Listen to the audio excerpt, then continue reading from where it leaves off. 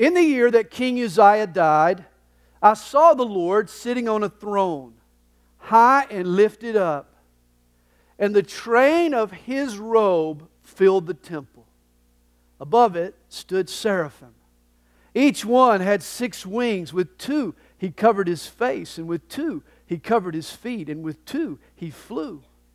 And one cried to another and said, Holy, holy, holy is the Lord of hosts. The whole earth is full of His glory.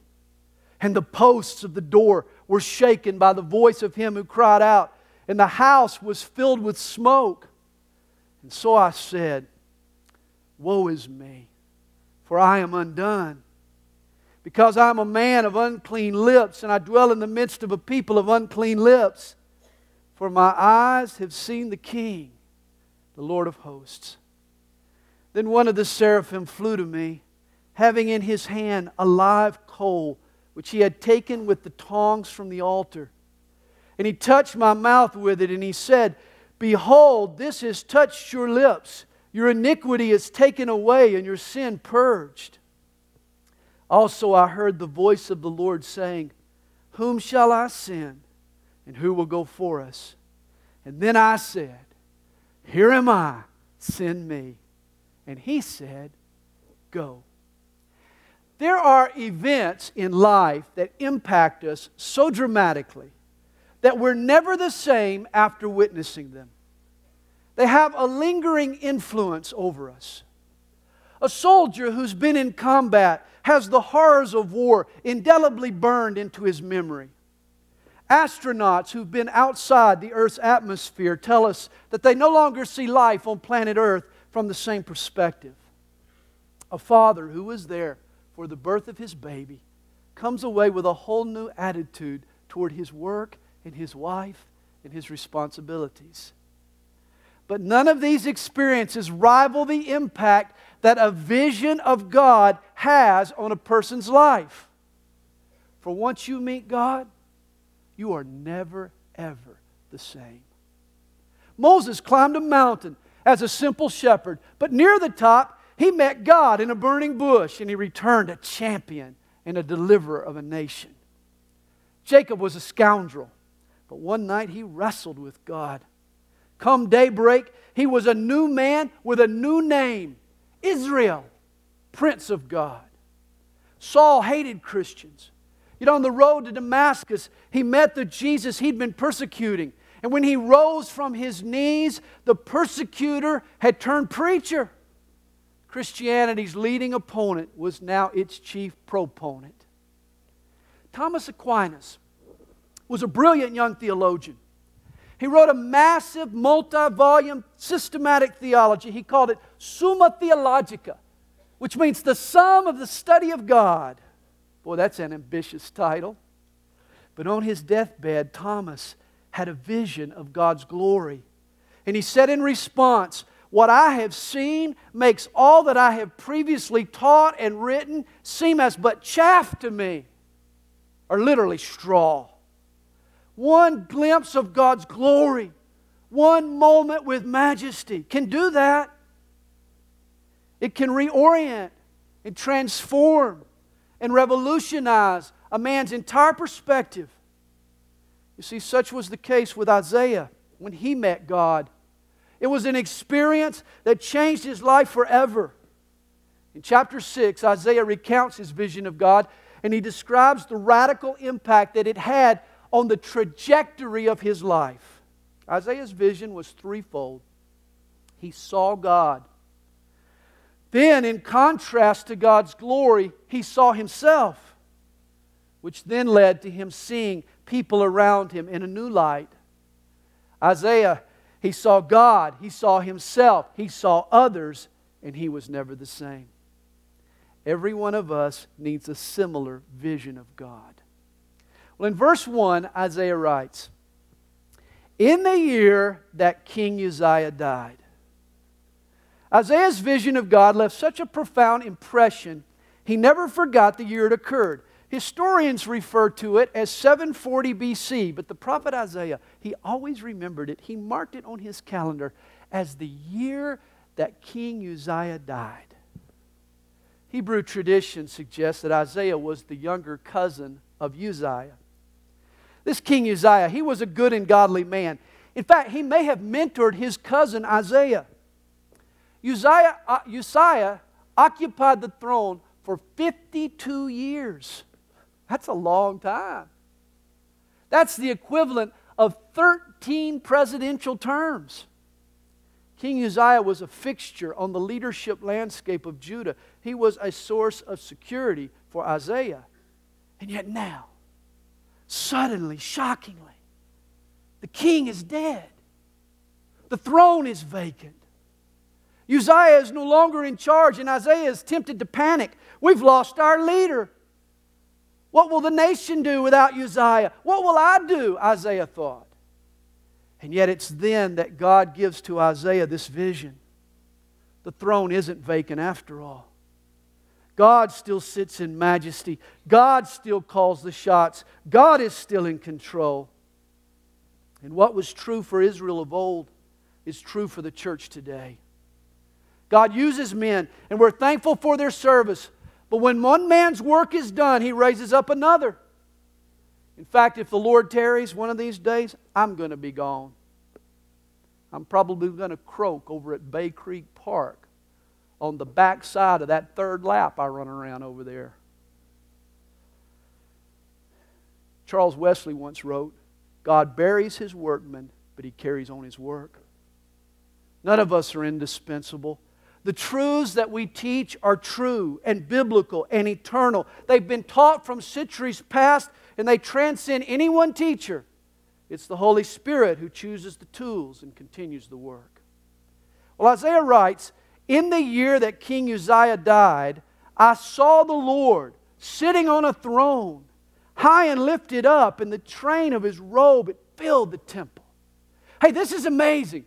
For a moment, the veil which separates the physical realm from the spiritual realm suddenly gets peeled back.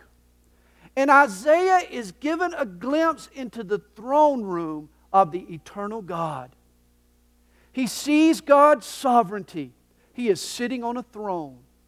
He sees God's splendor. He is high and lifted up. He sees God's superiority, for His train fills up the temple. Evidently, the robe that God was wearing filled the entire temple. The word translated train or shul, it means hem. It was the fringe, or it was the border on the bottom of a robe. The train of God's robe filled and dominated this room. You see, in the ancient world, the hem of a person's garment, it designated their authority. Old Testament priests, they had their genealogies embroidered into the border of their robes. For their appointment to office, their authority was the result of their pedigree. And so their lineage was shown on the hem of their robe. A nobleman's rank was often written on the border of his garment. You remember when Saul walked into the cave where David and his men were hiding. You remember David snuck up behind him with a sword in his hand, and he clipped off the hem of the king's robe. Later, he apologized to Saul for his reckless act. Even though David could have killed Saul, but didn't, the mere act of defacing the border of the king's royal robe was still an insult to his God-ordained authority. You recall the woman who'd been hemorrhaging blood for 12 long years. Oh, she wanted to be healed, desperately so. So she reached out in faith, and what did she touch? The hem of Jesus' robe. For by reaching her hand for the border of His tunic, she was trusting in Jesus' authority over her illness and sickness. Thus, when Isaiah sees the hem of God's robe filling up the temple, he realizes that God's authority is unsurpassed. He is indeed the Most High God. And then in verse 2, Isaiah notices that above the throne stood seraphim. Each one had 6 wings. With 2 he covered his face, with 2 he covered his feet, and with 2 he flew. You know, according to the Bible, angels come in 2 varieties: cherubim and seraphim. And neither form even remotely resembles the popular image we often see of the cute, chubby, cuddly little baby angels. There's no such thing. In the Bible, angels are mighty warriors, brandishing a sword. They strike fear in the hearts of those who encounter them. In fact, this word seraphim, it means burning ones. These were flying torches above God's throne. You could say it was a heavenly air show. You know, the United States Air Force, they have the blue angels. The seraphim were the fiery angels. And Isaiah reports that these angels had 6 wings. 2 wings covered their face. Why? Because the glory of God was too much for their eyes to handle. 2 covered their feet because they felt too humble to stand in God's presence. And 2 wings kept them suspended over the throne. It speaks of their tireless, constant service and praise to God. And then one cried to another and said, "Holy, holy, holy is the Lord of hosts. The whole earth is full of His glory." You know, they could have cried, "Merciful, merciful, merciful." Or "Faithful, faithful, faithful." Or "Mighty, mighty, mighty." For God is certainly merciful and faithful and mighty. But instead the angels cried, "Holy, holy, holy."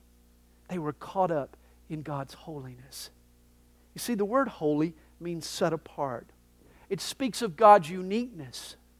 That He is a cut above all others. That God has no peer. That there is no one like our God. You know, it's one thing to say God is love. But when I say God is holy, it means that He loves like no one else loves. To say God is strong is true, but to say He's holy means that He's strongest. Whatever the subject you're discussing, when you say God is holy, you're saying He's in a class all by Himself. And notice the angels. They shout of His holiness 3 times. Holy, holy, holy. Why 3 holies?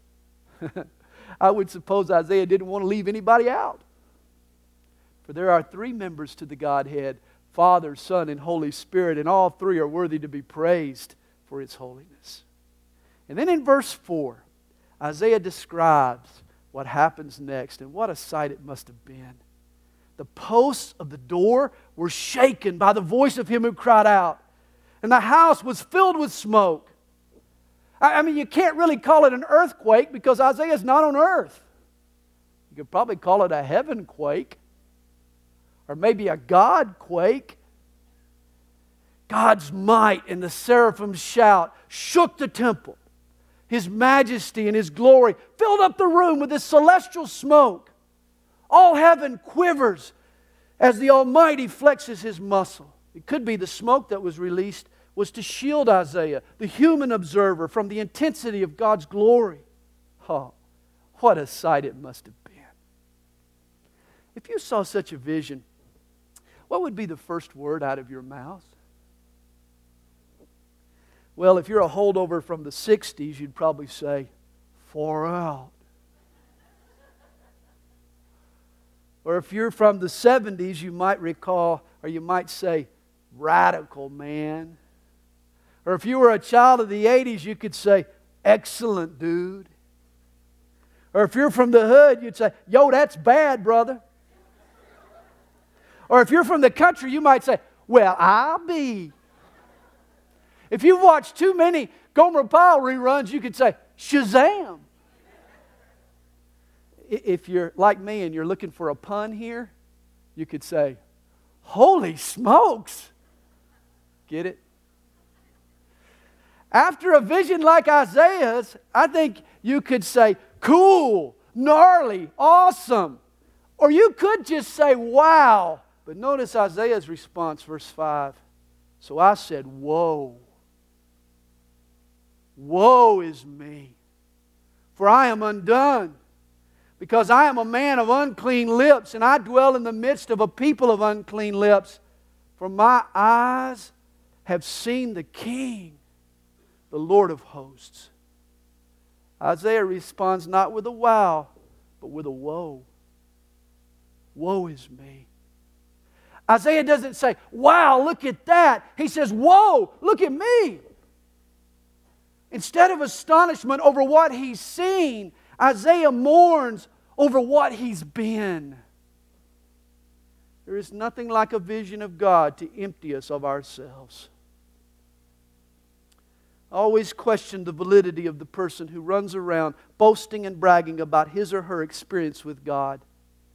If they're pompous and proud, they haven't really met Him. For whenever a person encounters the true God, his conscience is crushed by the depth of his own lack and sin and deficiency. Up against the holy God, we're forced to face the disparity between our goodness and His goodness. Suddenly we realize it's a Grand Canyon. You remember the effect that Job's vision of God had on him. Job had become so puffed up with pride. He had questioned and doubted the fairness of God in the dealings with man. Finally, God said, enough is enough. He shut Job up. God appeared to him in a whirlwind.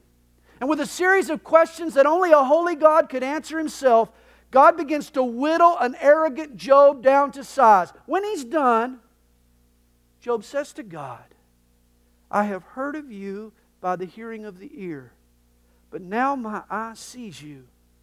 Therefore I abhor myself and repent in dust and ashes. A vision of God will do that. It will humble you. It restored Job to the proper perspective. Understand, Isaiah, he belonged to God long before he received this vision. He was a prophet. Hey, he was busy out telling other people what was wrong in their life, showing them their sin. That was his job. He served the Lord. Isaiah was a decent person. There were no major skeletons in his closet. He had nothing to cover up. But all of a sudden, with this vision, the light of God's holiness caused him to see himself as never before. God's 100 proof holiness exposed sin in Isaiah's life he didn't even know existed. Isaiah became conscious of his true condition. You see, Isaiah's vision was a deep in the refrigerator kind of experience.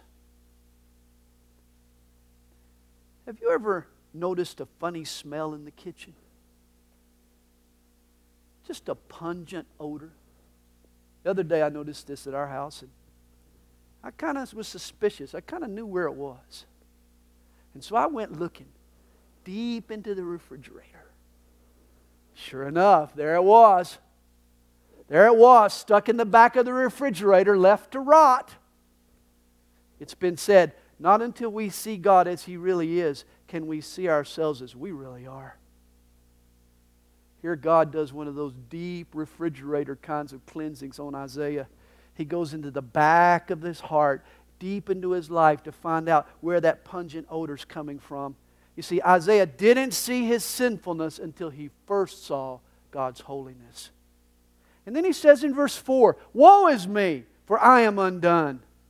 The word undone, it means lacking or deficient. Isaiah is admitting here, God, I don't measure up to your standards. God, I'm not what you have expected me to be. And this is always the reaction. Whenever I come in contact with God's holiness, I become conscious of some holes in my character and in my life. And notice Isaiah, he doesn't just say he has unclean lips. He knows that his problem is not just an occasional slip of the lip. He says, I am a man of unclean lips. His problem is not just what he says, it runs deeper. It's who he is. His words were issues. They were the flow of his heart. He's admitting here that it's his tendency to be unclean. Our problem, too, lies deeper than our lips. Our heart is defiled. It's the inner parts of us that need to be cleansed. And through this vision, God is breaking Isaiah. Understand, before God can use any of us, He first has to break us. In Psalm 51, verse 17, it was King David who wrote, the sacrifices of God are a broken spirit, a broken and a contrite heart. These, O God, you will not despise. David too had to be broken.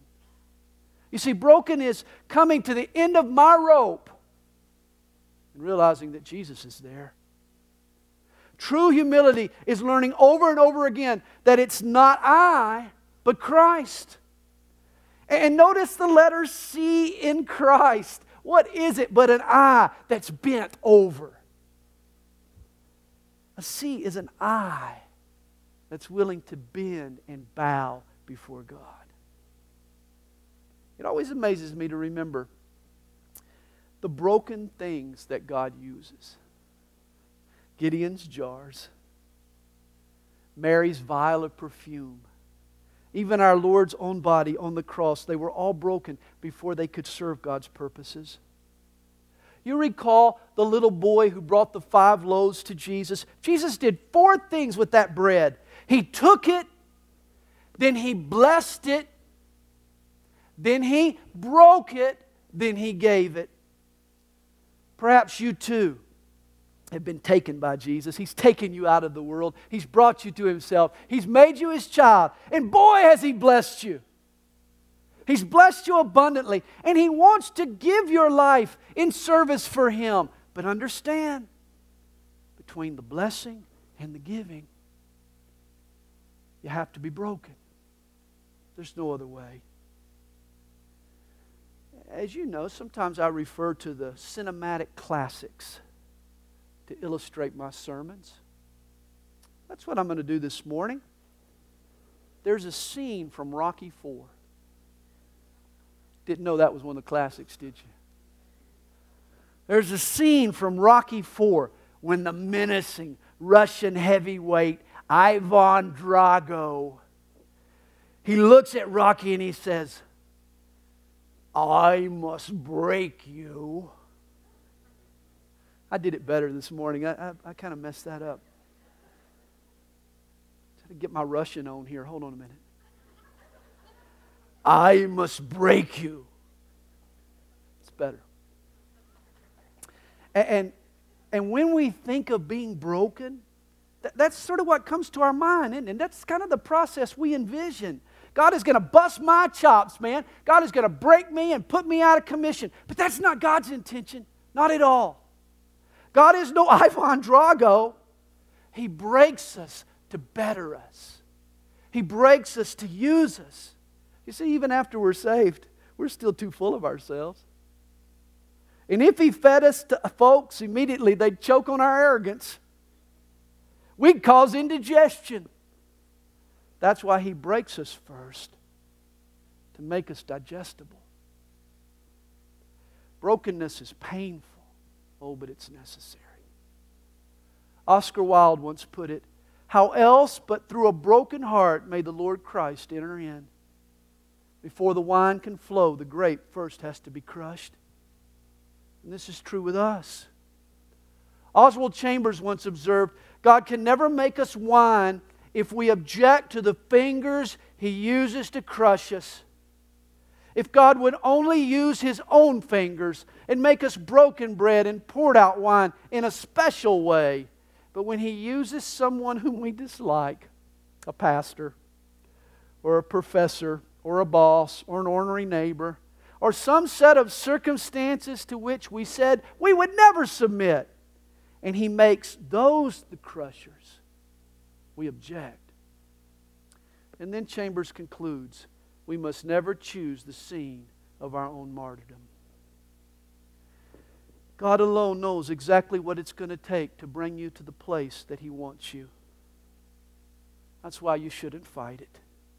The clay needs to submit to the will of the potter if it's going to be fashioned into the vessel that God can use. This is what Isaiah did, and the results are in verse 6. Then one of the seraphim flew to me, having in his hand a live coal, which he had taken with the tongs from the altar. And he touched my mouth with it and said, "Behold, this has touched your lips. Your iniquity is taken away and your sin purged."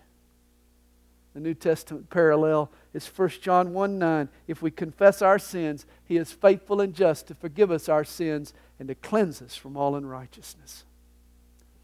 Hey, when Isaiah repents, there is an amazing reaction in heaven. All activity comes to a screeching halt.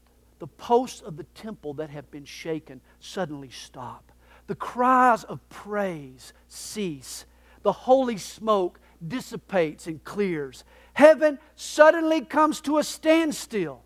Incredibly, all the attention shifts from the God of the universe to this lowly human, one of billions, a Hebrew named Isaiah. This is surprising. And it has incredible implications. This is like stopping the London Philharmonic Orchestra because one trumpet player coughs. I mean, all of the seraphim halt their holies to send one of their own with a hot coal to purge the lips of a single sinner. Here is God's grace and mercy on display. God loves us that much that He is willing to call off His own praises just to purge one repentant heart. The seraph, he flies to the altar. He uses the sacred tongs to pick off a hot brisket. He then takes that burning coal and he flies straight to Isaiah and he touches the brand to his lips. He touches Isaiah at the very point of his impurity. And oh, how we need a similar touch from God. I know you love God. I know you desire His touch of warmth and comfort and power and healing. But has He touched you with a purifying touch? Or have you missed the point? Once I went to the doctor for a checkup and I had a mole on my neck that my nurse wife thought looked suspicious and wanted me to have removed. And I was thinking that they would wax it off. Or that they would put a little solution on it and it would just sort of dissolve off. But I underestimated this procedure. Nothing cosmetic going on here. The doctor told me that the mole had to be burned off. Ouch. Understand, God deals with sin two ways. He pardons and He purges. You see, the moment you're saved, He pardons your sin. The judge sits at the bench in heaven and He declares you forgiven and clean and perfect in Christ. But the judge, He's also a surgeon who cuts you deeply and drains the infection. And He puts a hot coal right to the sinful spot. He cauterizes the wound.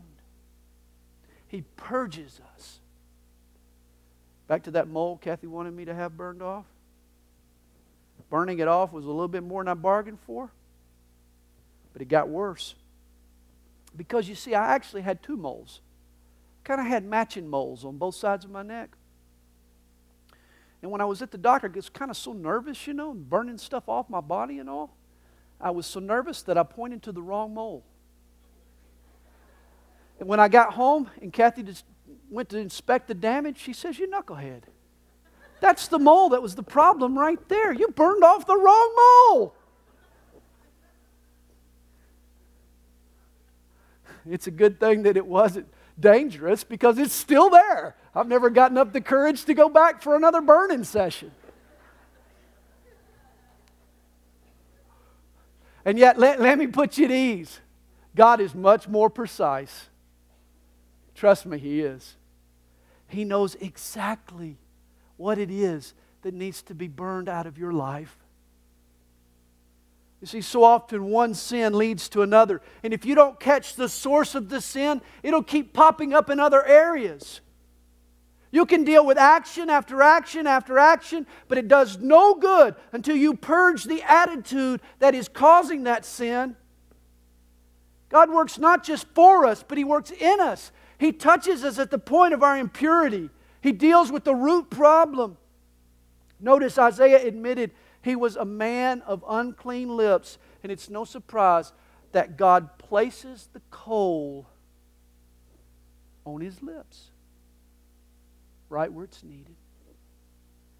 You see, Isaiah's vision affected how he saw God and how he saw himself, but its effect was yet to be complete, for it also changed how he saw other people.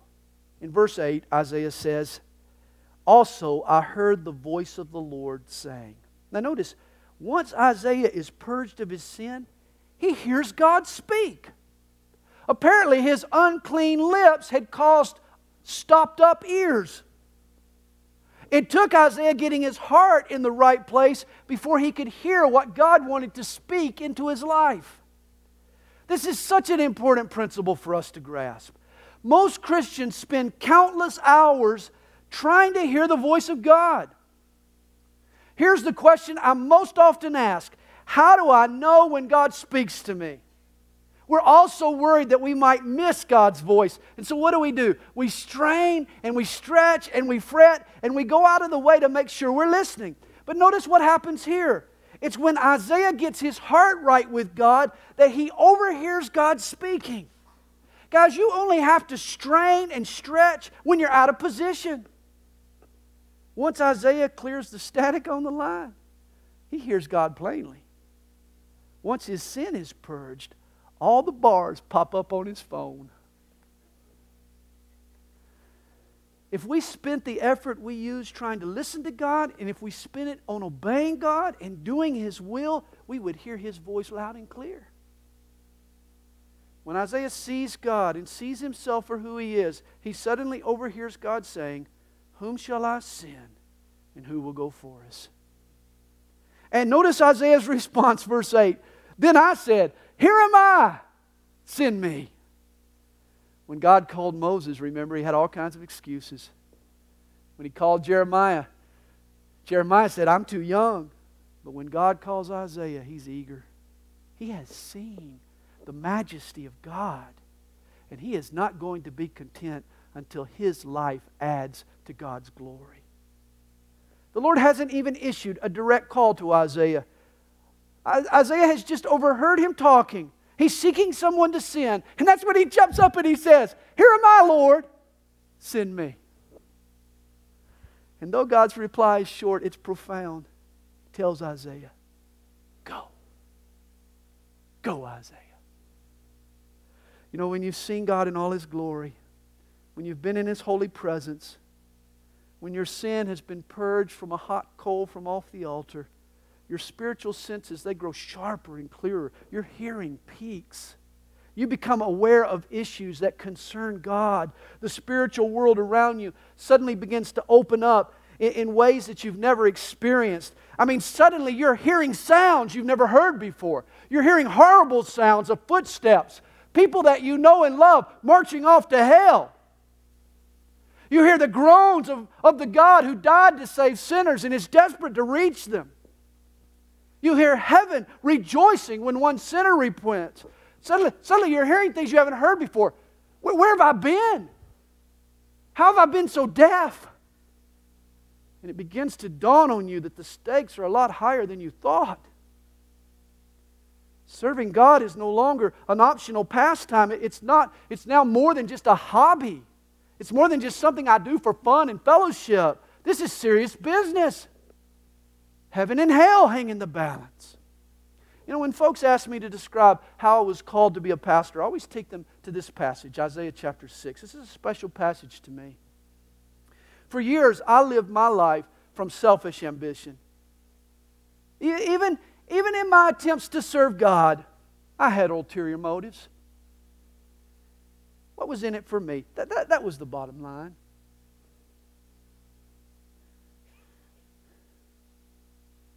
But when I saw the Holy One,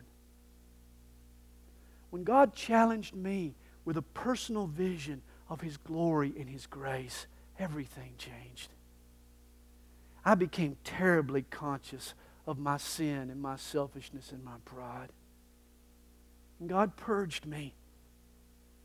He touched that hot coal to just the right place.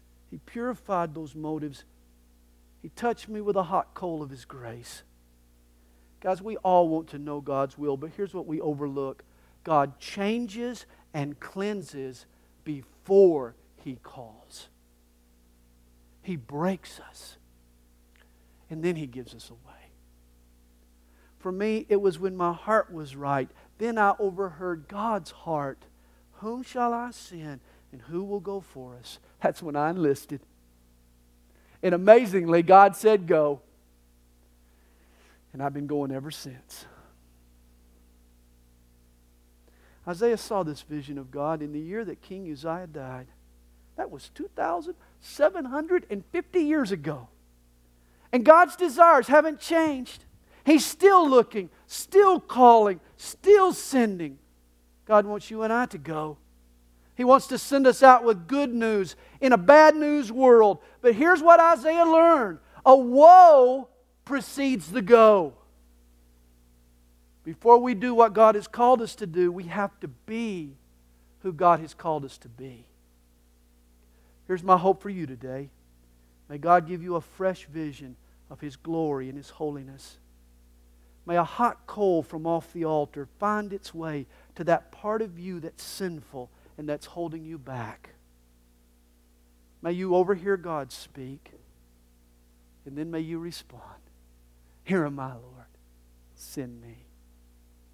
For once you've seen a vision of God, you will never be the same.